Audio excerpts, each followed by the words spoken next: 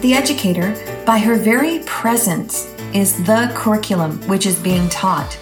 She shows how right it is to be engaged in a love affair with truth. Crystal Joy Campbell here in Classical Matters. I'm so glad you could join me. That quote I just read is from an essay called What is Classical Catholic Education by Jonathan Beeson. A link to it is in the show notes. I think this quote is very relevant at this time of year, as educators everywhere are preparing for the school year to start. So today, I'd like to explore what we as classical educators can do to be ready to teach. This time of year, we are often consumed by program plans, curriculum, methods, systems, and schedules, and these are important as they do give us a roadmap of where we would like the journey to go. But how much consideration do we give to how the student will return to learning and how we will approach the teaching? We can start by asking ourselves how we view the role of the teacher and the student. Do we, as teachers, believe that we are the principal cause that brings about the understanding in our students? Or do we view ourselves more along the lines of how Socrates saw himself, as a midwife, assisting in the labor of learning? As classical educators, we see the student as made in the image and likeness of God, given free will by that same God. We respect and give dignity to the responsibility God gave them over themselves. And because we view the human person this way, it needs to inform how we view our role as an educator. The midwife image that we take from Socrates is a good one.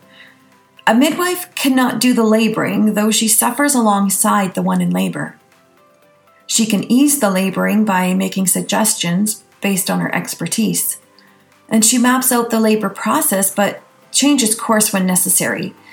She is responsible for the environment and the atmosphere, but the one in labor is responsible for the birthing forth.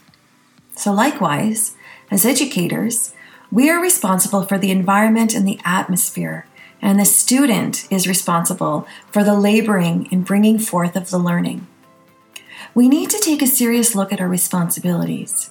We need to be sure that we stay in our lane and not take on the student's responsibility. So let's take a closer look at our responsibilities. We are responsible for the environment. But what does that include? Well, some of what that includes would be engaging in relevant content, a learning setting that is fitting, free from distraction, well ordered in space and time, generous margin in our schedules, which will allow for the fostering of wonder and awe. We are responsible for the atmosphere, and that has so much to do with setting the tone. Our attitude and disposition is probably the greatest contributor to the atmosphere. How we are, what we show, how we inspire, what we profess, what we believe can really make or break the atmosphere. But what does all this mean? Well, in Jonathan Beeson's quote, he boldly claims that the teacher is the actual curriculum that is being taught. He says that if we are engaged in a love affair with truth, it will show. And on the flip side, it will show if we aren't. He is pointing us toward the atmosphere, toward our disposition and attitude, toward the way we live and approach life. The teacher must be engaged as a learner so she can stay empathetic towards those whom she teaches. She must pursue an intellectual life so she can stay engaged in that love affair with truth.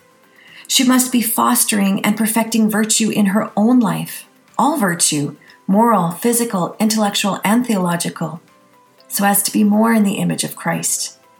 The pursuit of you living your life steeped in classical education may very well be the most valuable resource that you will ever invest in as an educator. But how? How do we do that when there are lessons to plan and papers to correct and teaching to be done and, well, life to be lived? Well, the first step is to consider professional development. Professional development is widely valued and supported. Be sure you are on board with that. And teachers and tutors are generally accustomed to some time that is set aside for professional development, but homeschool moms, not so much. But the homeschool educator is probably just as much, if not more, in need of time set aside for professional development. Put it in your program plans. Check with your board about potential funding for your development and training as an educator. Your education plan should reflect the need and the opportunity for you to hone your craft, to cultivate yourself. Plan intellectual pursuits this season. Things like platforms, online courses, individual reading, contemplation considerations, or a community where you can be mentored and mentor others. But how else can we ensure that we, as the curriculum, are putting the best we can in front of our students? Well, first thing to remember is we become by doing. Commit to doing something. Love your way through it. Be humble and remain a learner.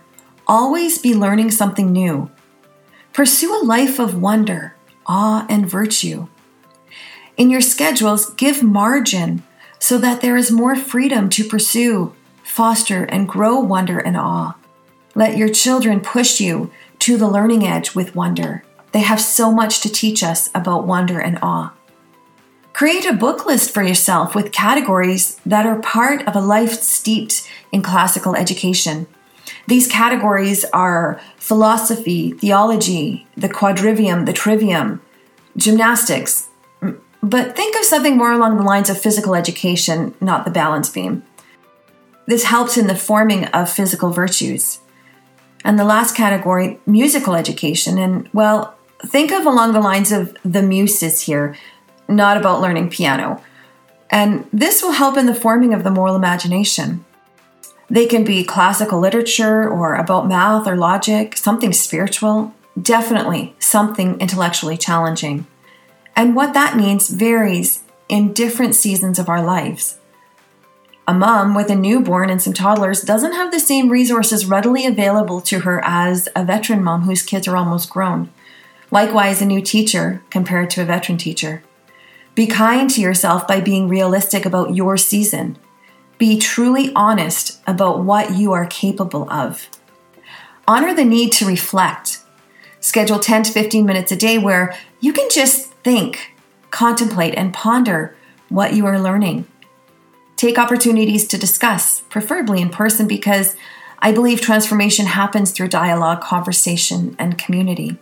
Model for your students what an intellectual life looks like, because no curriculum, no workbook, no resource will ever do as much for a student than an educator who has cultivated her own heart, mind, body, and soul. Thanks for being here. I hope you will join me next Monday for Classical Matters. If you liked this podcast, subscribe so you don't miss an episode, and get the word out there by sharing with a friend and leaving a rating or review. If you would like to leave me a comment, follow me on Facebook and check out my website at www.crystaljoycampbell.com. The links are in the show notes.